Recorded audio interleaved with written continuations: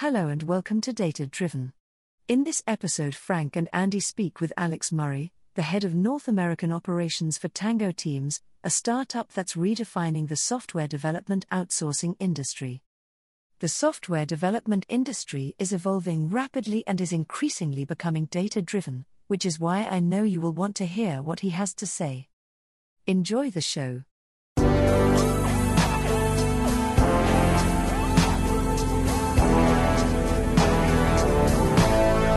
Hello and welcome to Data Driven, the podcast where we explore the emerging fields of data science, machine learning, and artificial intelligence. If you like to think of data as the new oil, then you can think of us as, well, Car Talk, because we focus on where the rubber meets the virtual road. And with me on this epic road trip down the information superhighway is Andy Leonard. How's it going, Andy? Going well, Frank. How are you doing? I'm doing all right. We just recorded another episode for another podcast that we do called Impact Quantum, and I encourage all of our data-driven listeners, if you haven't already listened and tuned into that, you can do that. And I had an idea, Andy. Yeah, what's your idea? Extend that car trip metaphor. Is that Bailey, who does our voiceovers, is the GPS voice?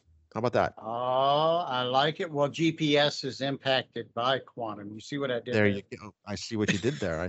But I don't want to turn Data Driven into a quantum computing show. That's why we launched this separate series. That's it. Today, we have someone very interesting to speak to who apparently has already warned us to stay away from all-you-can-eat sushi places in the middle of the desert. That's a good tip. That is a good tip. His name's Alex Murray, and he is the head of the North American operations for Tango Teams, and it's a startup that's redefining software development outsourcing industry. And he can talk more about that. And I believe he is calling in from Utah. How's it going, Alex? Welcome to the show. It is going great, Frank and Andy. Thanks so much for having me. I'm really excited to have a conversation with you guys today. Awesome. So talk to me about what it is exactly that Tango Teams does. There's your bio has a lot of interesting kind of metrics and data, and we all love the data. So if you had to give an elevator pitch, what is Tango Teams? Sure, happy to. First, I would say if you learn nothing else today or we get nothing else out of this, don't eat seafood in Utah is what we've all learned out of this message. But yeah, I would say that the quick elevator pitch is Tango Teams is out to reinvent the software outsourcing industry, right? Using a data-driven approach to drive outcomes and sell on the value we can create, rather than sort of traditional metrics that have been delivered around the software space, especially the agile software space, where people may look at story points or velocity or how many bugs may be in a system that don't actually add up to real-world information, right? They don't add up to real business value. We sort of remove that from the conversation to have a better conversation about how we can help our customers and support them via data-driven KPIs and a background of the data that we can provide to provide business value to our customers. Awesome. I love it when folks say things are data-driven. Gets a little plug for the show there all the time. There you go. So what sorts of metrics do you collect that are different in terms of this, and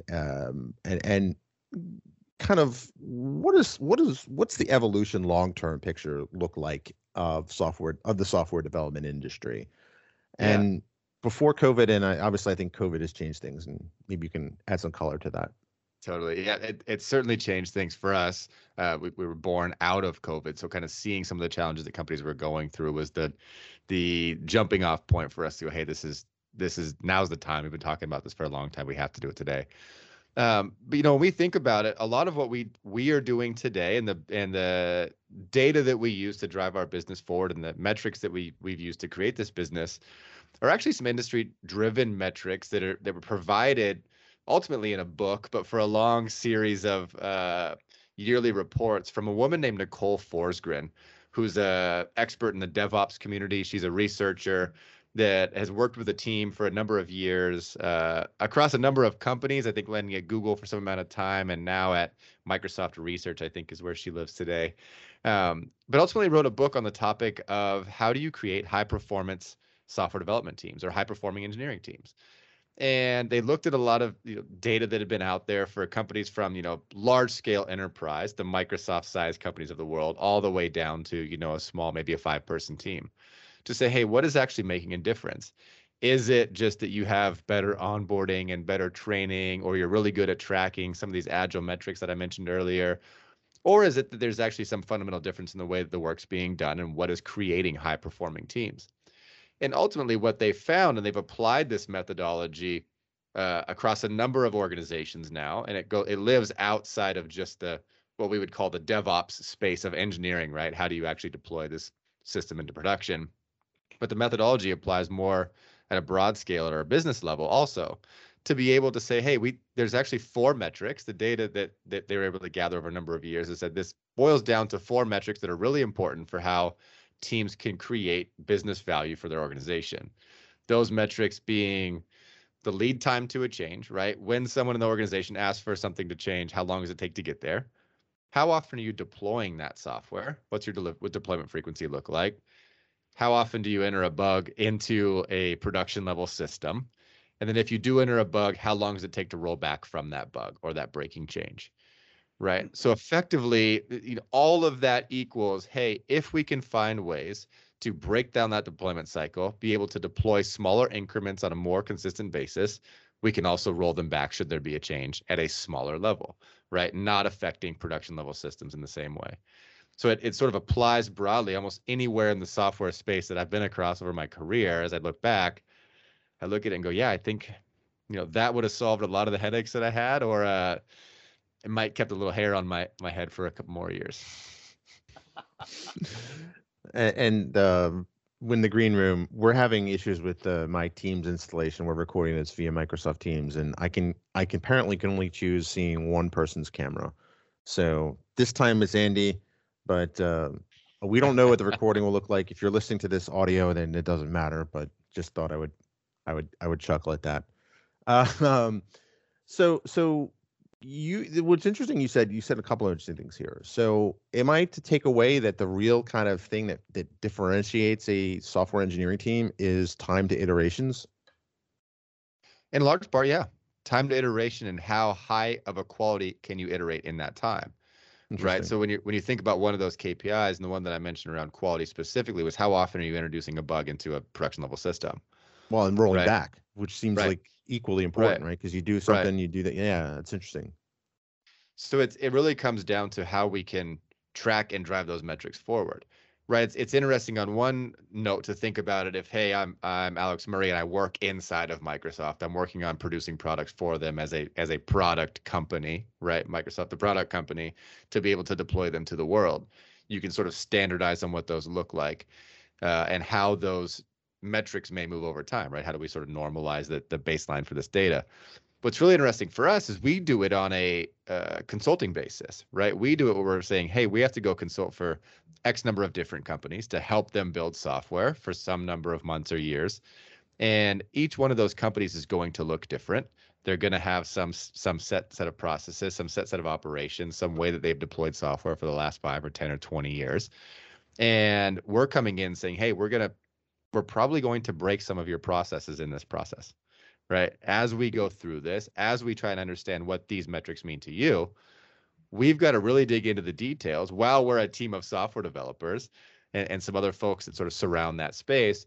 We have to understand the pipeline of your business pretty intimately to be able to say, hey, we can actually deliver on these metrics for you.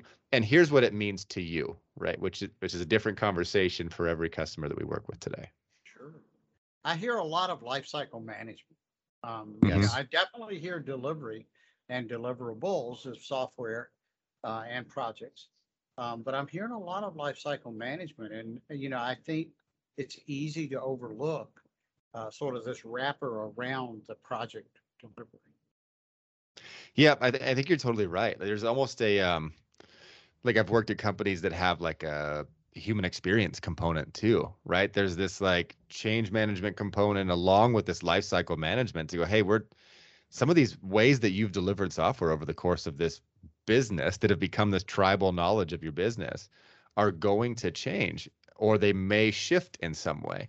What we've really found in that process, Andy, is that we are almost shining a flashlight in many situations back on the organizations we're working with, right? They've got really accustomed. They may be a really good agile development shop. They might have got that process down to a science, right? But they may not know where some of the things break down outside of those traditional metrics, right? So when they look at them, they get very comfortable with like, yeah, every time we go deliver, it's 22 story points, and hey, we've got all this data that says if we do it this way, if we put them in this order, if we have this level of detail to our story, it gets done. But when I talk to customers, and I'm sure Andy or Frank, you guys have had the same over the course of your career, there's often times where you're like, it's nice that you've got the data that says it's 22 story points. What does that mean? Like 22 story points doesn't get me a website, right? Or a piece of software or whatever you're creating. Right. It just doesn't add up to much. And so what we've been able to really showcase by capturing this data in a different way than the industry is used to is to say, hey, here's where things break down. Like for our other customers, we can deploy every day or every other day into their system. And yours is 9 days on average, right? Start to use the numbers, get that tangible sense or the intangible sense or feeling out of the equation. And let's just say, hey, here's where the numbers break down. Let's talk about how they're different, right? Again, it's a great driver for best practices and a baseline of how we can be transparent about what has traditionally been a non-measurable component. Yeah, I like that because that's one of the things that was always difficult is how do you quantify the amount of effort? Clearly, there is an amount of effort, and it is in theory quantifiable, but I've always found that very elusive. Like it's kind of measuring smoke. You know, it's clearly something's there, but how do you measure its volume? Yeah, that's totally right. I come from more of a business and economics background, Frank, when I got into software and sort of software consulting services. And my foray into a lot of the early projects and programs that I had run early in my career were, we are a great agile shop. We can do all this work around these more traditional metrics. And my conversation with every development team that I ever worked with was, okay, let's talk about what a story point is. What is one story point? And you'll get 100 answers. None of them are good answers. Some are time-based. Some are just, it's the smallest unit of value we can deliver, which I'm not exactly sure what that means. So it's you're always stuck in that conversation that you describe where it's like, hey, I think we've got enough work to last a sprint, but I don't really know what it all means. Right. I'm also encouraged that there's research. I'm sorry, Andy, go ahead. I'll go ahead. You finish your point. I'm encouraged that there's actually researchers in DevOps now. That means DevOps is truly matured. Yeah, there's some really interesting research. Nicole shares it a lot through her website and sort of through her social channels. But she spent a lot of time in the DevOps landscape really looking at some deep dive metrics, and I'm happy to share some of those with you if you'd like to add them in any of the notes so we can have them. But they do a report year over year, sort of a state of DevOps report that goes back at least to 2014, 2015. That really is data driven, right? It's looking at not only the best in tooling, best in process, but to say, hey, where are these metrics going? What is creating this type of team? What is creating high performing systems even? So it's given us a new light on this industry to go, when we looked at this, I came from a traditional sort of software services background, right? Hey, we help companies build software, whatever they need to go do. And when we looked at this company, we said we have to do something different. It's got to be meaningful. It needs to actually create a better conversation for business value in the space than the traditional one does. So we as we came across a bunch of different research and landed on Nicole's book and her findings and the reports that she had produced over a number of years, we were able to say, hey, this is it, right? I'm a business guy at heart. The folks that we did this with, that we started the company with, were kind of from the same nature. But hey, this has got to make a better conversation than the one that's happening today that most of the industry is accustomed to and maybe agrees on, but nobody likes it. Yeah, that's kind of an interesting point that, when I talk to people about Agile, I get, one or the other polarized response. And, some people have actually done, given it a good college try, and they've implemented something like Scrum.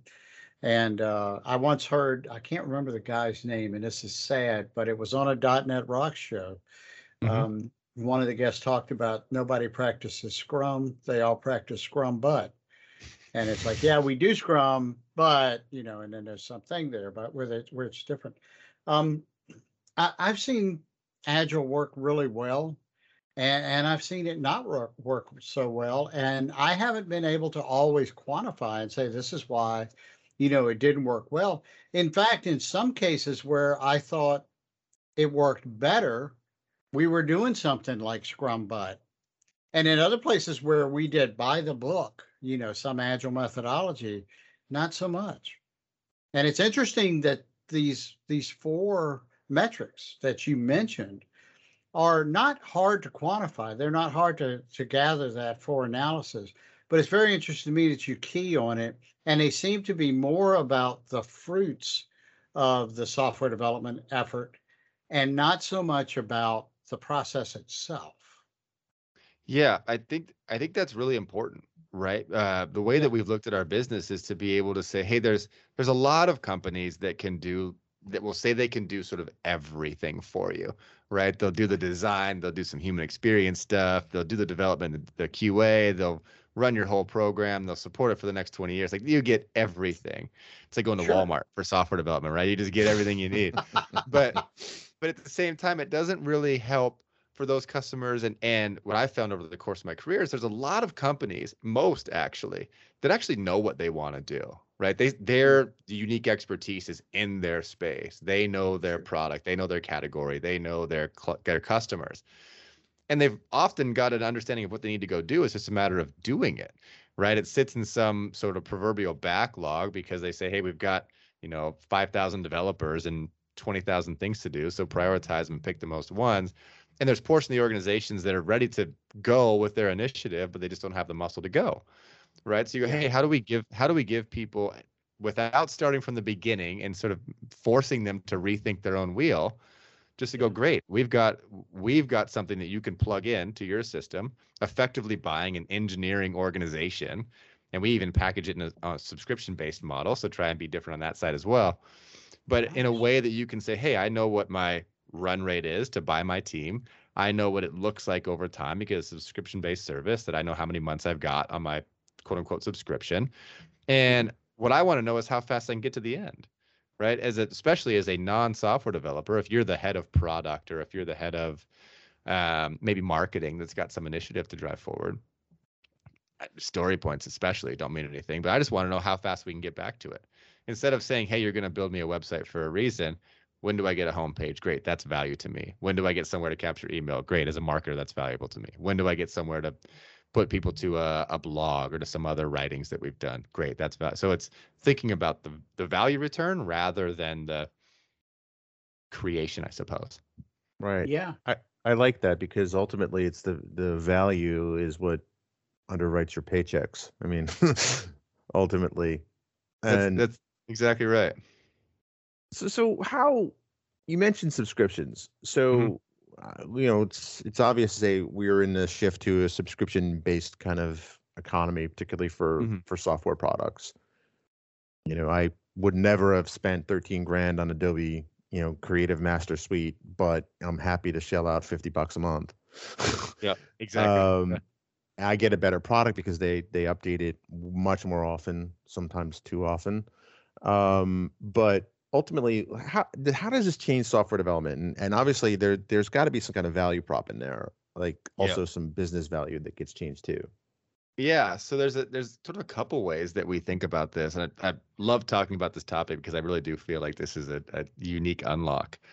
But for us, where we think about this, and again, I've spent a lot of my career in the services industry, is one of the biggest frustrations for most companies is this back and forth around how software gets developed, especially in this agile model, but any model really. And when am I going to get back out what you told me you were going to give me for the budget you told me it was going to cost? Right. So there's this conversation about either scope, schedule, and budget. When are things going to happen? How much is it going to cost me to get there? And tell me when certain things are going to be done.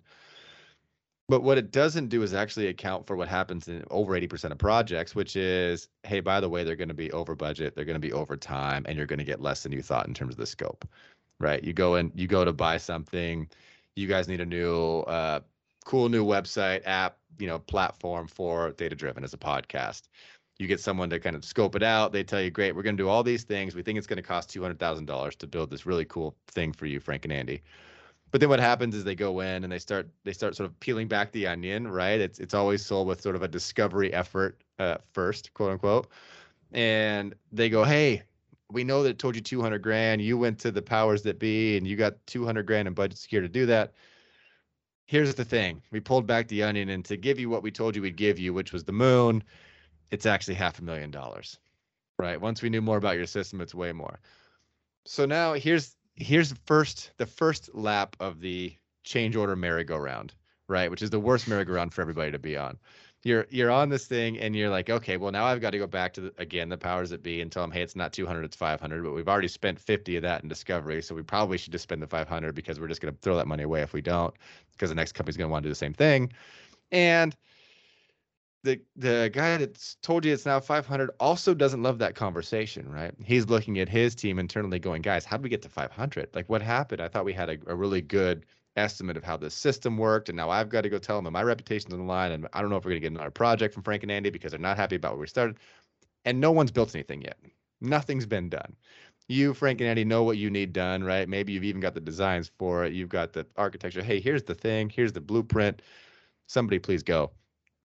And that conversation just, like I said, no one enjoys it. It's not value to anybody. And it's just totally removed from the actual work. Like nothing's actually getting done towards the goal. How are we driving towards the goal somewhere? So for us, we took that and said, hey, what if we could do it different? What if we could say, hey, we only specialize in this space that is, you have a semblance of what you want and we can go build what you need. And we'll do it in a model that showcases these KPIs. So you get to manage what our performance looks like. We'll tell you how we're performing. You tell us if it's good enough for you or not over time. And we'll do it in a subscription model. So you can maybe sign up for a 3-month subscription with us to do it. You'll get a dedicated team for that amount of time. Over 3 months, we'll provide those KPIs. We'll provide the transparency. We'll provide, hopefully, really good software to you along that journey. And then at that time, we can talk about what that performance looks like, period. Did you get what you thought you wanted to get out of it? Are you, happy paying what you're paying for that service today? Excellent. Let's go maybe another 3 months or longer or not, which is totally fine with us. And we don't make any bones about it. Hey, if we didn't hit the mark for you, that's on us. And that gives you an opportunity to say thanks, but no thanks.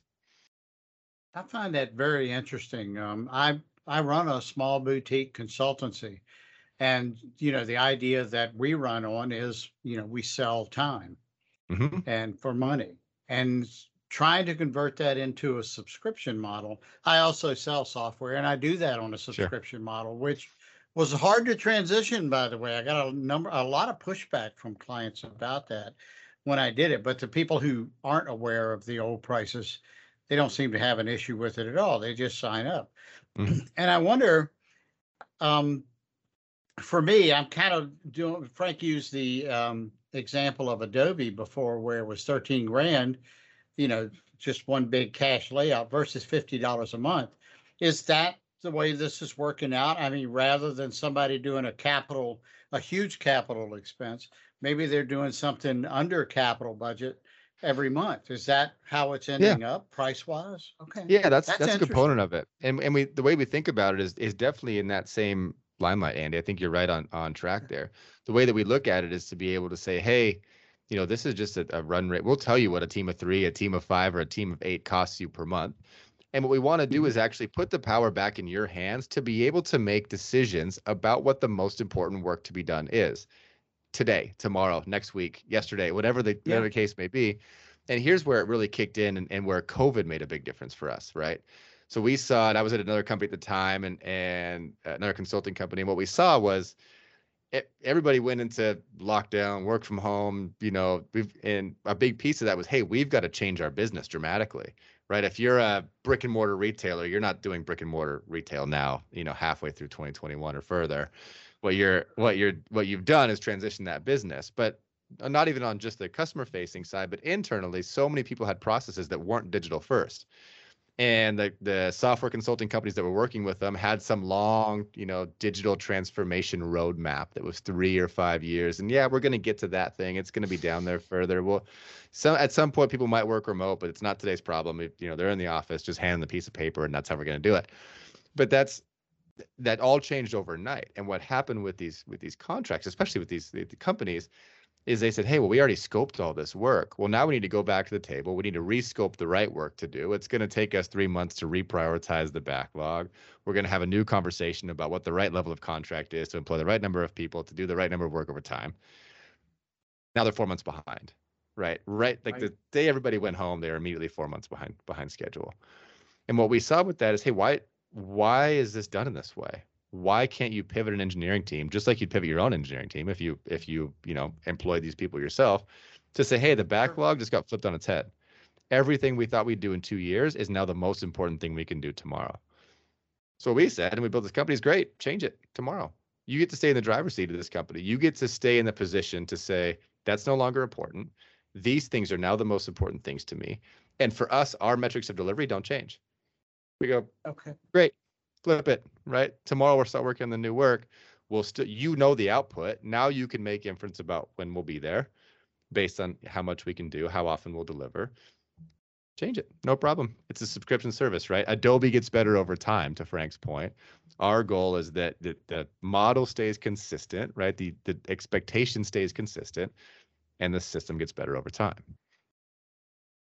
It's almost like a cloud model, Yeah. I don't have to, buy a server rack.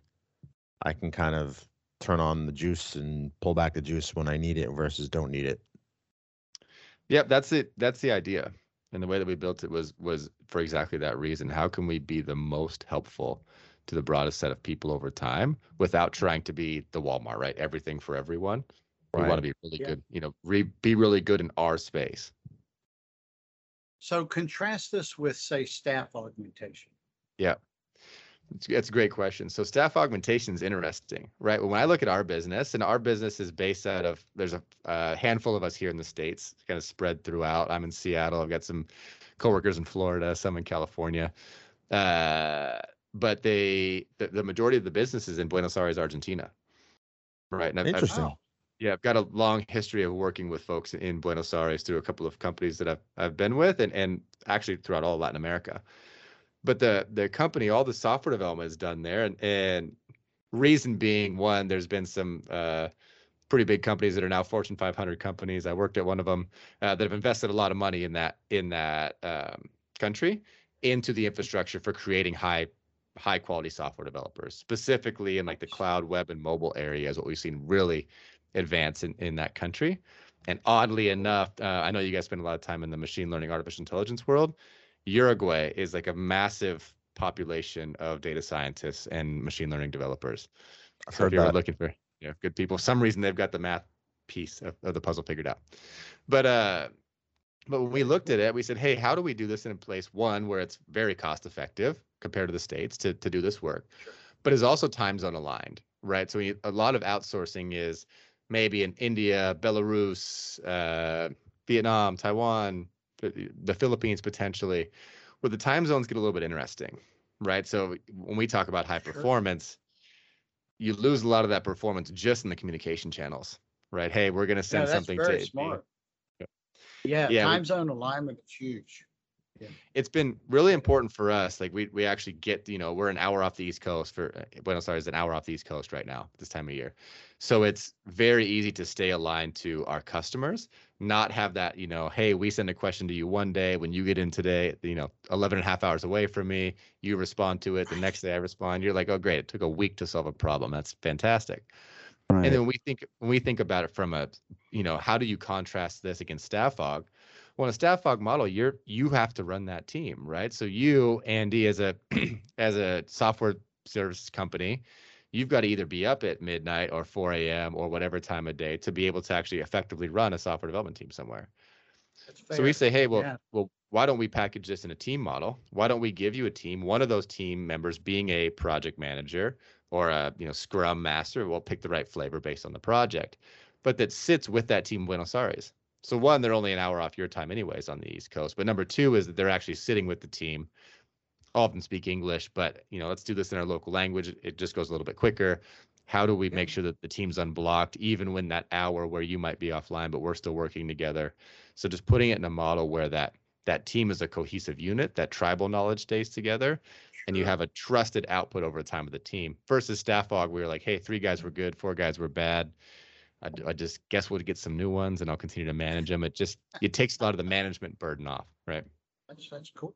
Interesting. And there's a cost savings there alone once you remove that Yes. management cost and overhead. Yeah, and the time delay.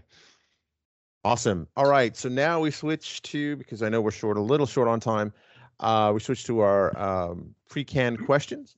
Let's do it. I'll start off. How did you find your way into data? Did you find the data life, or did data life find you? The data life found me in a couple of ways. I really went deep into it. One of the companies I spent a portion of my career at before this was actually a conversational AI company. Interesting. Right. So spend their time in natural language processing, NLU, and some of the models that underlie it. And that was my first foray into like, hey, these things are going to get better with time, right? Like data is the oil to your guys's point. And the more that we can do to be better here, the better off the system overall is going to be, no matter the industry. Nice. So what would you say is your favorite part of your current gig?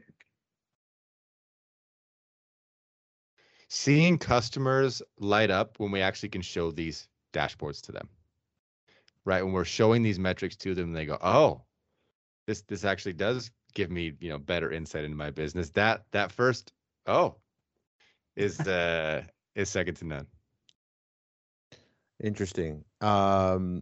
We have a couple of complete the sentences. When I'm not working, I enjoy blank.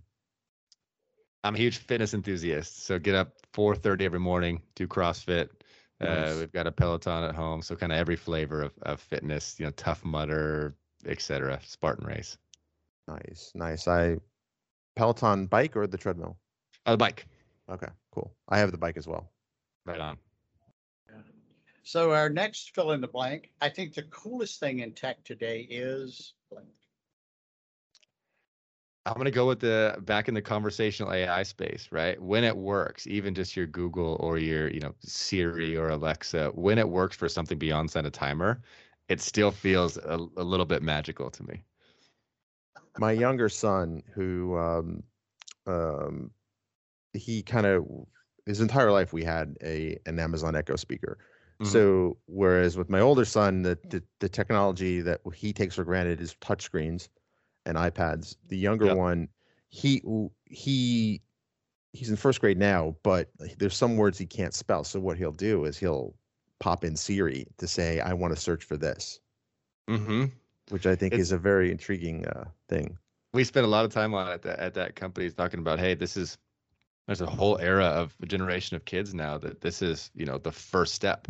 Yeah. Go here. Yeah. If I have to use my thumbs to type it in, I've lost. Exactly. Yeah. The next complete the sentence. I look forward to the day when I can use technology to blank. Oh, I'm doubling down.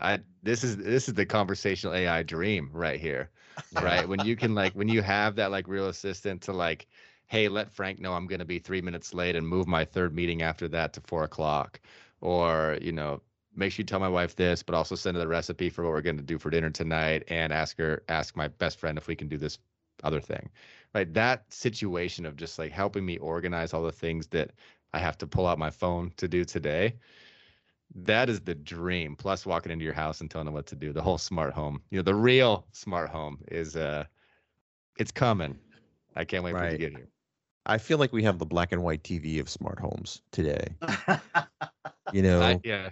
Mine's definitely got, the old dial, the chung, chung, chung. It's the lights are on or they're off, and the music's on or it's off, but that's about as good as we can get. Right. I wonder how many people in the audience have no idea what we're talking about. TVs with dials on them. Look it up. Yeah, really. There's a video about it on YouTube. I'm sure there is. We were talking about the other night about how the televisions, there was a console and it was 4 feet wide, 2 feet deep, and it had a 13-inch black and white screen. Yeah, and if you didn't like what was on TV, it was wait for tomorrow. That's it. I grew up in New York. I was spoiled. We had 5 over-the-air channels. Wow, life was good. It was just amazing. Yeah, we had the 3 major networks, PBS and Telemundo, and if you had the right kind of antenna, you might be able to add 3 more. Oh, I love it. I think it was like 3 or 5 on our first TV. Yeah. nice. So we ask our guests to share something different about themselves, but we remind you that it's a family-friendly show. Like to keep that rating. So, I like the I like the what is reminder. something different about it? Something different about me. Ooh, I would say that for most people, I talk to people a lot and I ask them this question. For most people, sort of their role model or their mentor is like they got a business mentor and they've got maybe like a family, like an uncle or a somebody that they looked up to. Man, mine's one and the same. My mom to me is an incredible woman, number one. Has had an incredible career in healthcare, super empathetic, super passionate. I have 2 younger brothers and a little sister who I've all learned so much from her along the way, and all we have like a incredible family unit that likes to get together. We all enjoy each other. We've all had our own successful careers in different ways. And my dad also, but in both those ways, I've looked up to my mom forever as this unique role model that like is just a superwoman in business and also is just an incredible empath and will have the best party in the world when when anybody wants to come over, everybody's coming over and it's a great time. That to me is probably unique to me. That's cool. That's cool. And where can people find more about you and Tango Teams? Yeah, the best place, tangoteams.com, where we put up all of our information. We just did a revamp of our main homepage there to kind of provide some more info on what we're up to.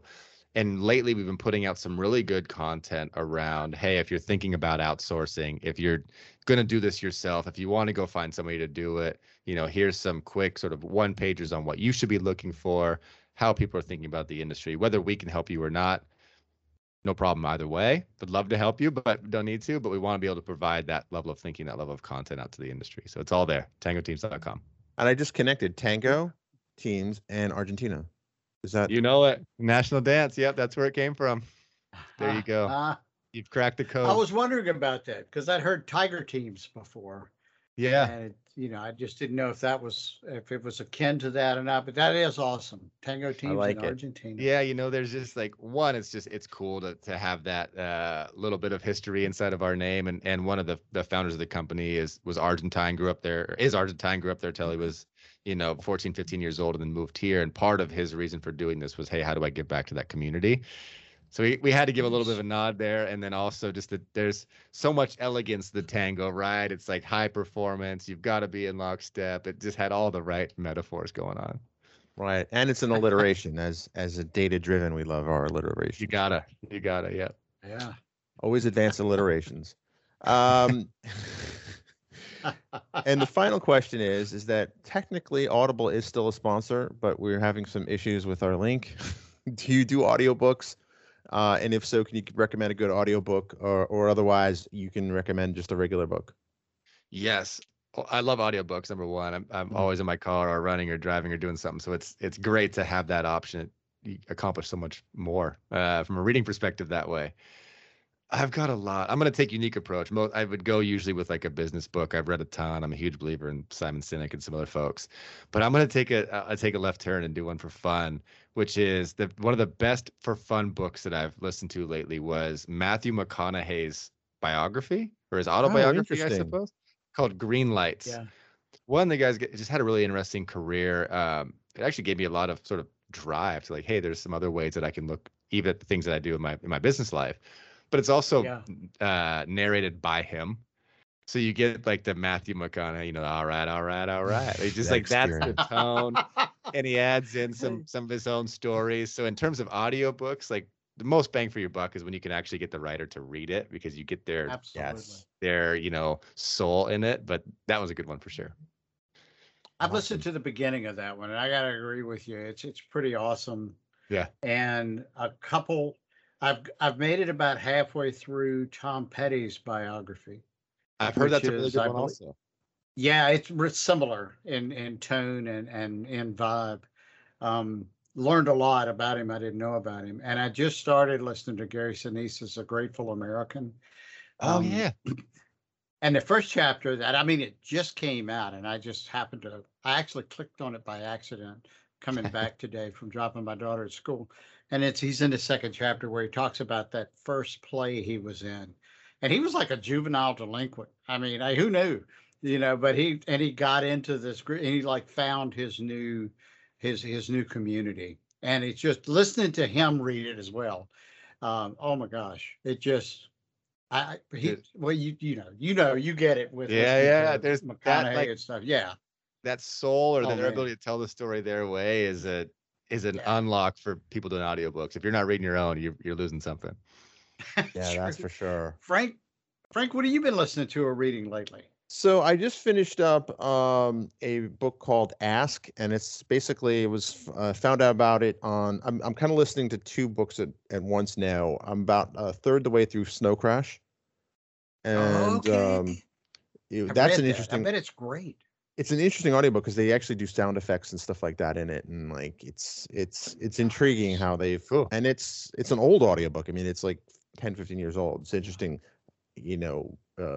an Ask, which is by Mark Victor Hansen and Crystal Dwyer Hansen, a husband and wife. I first heard about it on the Ed Milet podcast. It's an intriguing book about kind of, basically the short of it is that the better questions you ask of yourself and of people around you, you'll get better answers. Interesting. Okay, then. Well, this has been a fantastic show. We're coming up on our time here that we set beforehand. Thank you so much for being on the show, Alex. Yes, it was a great interview. Loved it. Love your enthusiasm, man. Absolutely. I wish maybe we get the video up. I don't know. We'll see what happens. What happens. Thank you guys both. I really enjoyed this. This has been a great time. Awesome. We'll let the nice British lady end the show. Thanks for listening to Data Driven. We know you're busy and we appreciate you listening to our podcast. But we have a favor to ask. Please rate and review our podcast on iTunes, Amazon Music, Stitcher, or wherever you subscribe to us. You have subscribed to us? Haven't you?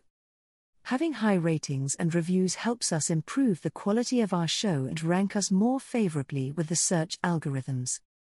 That means more people listen to us, spreading the joy. And, can't the world use a little more joy these days?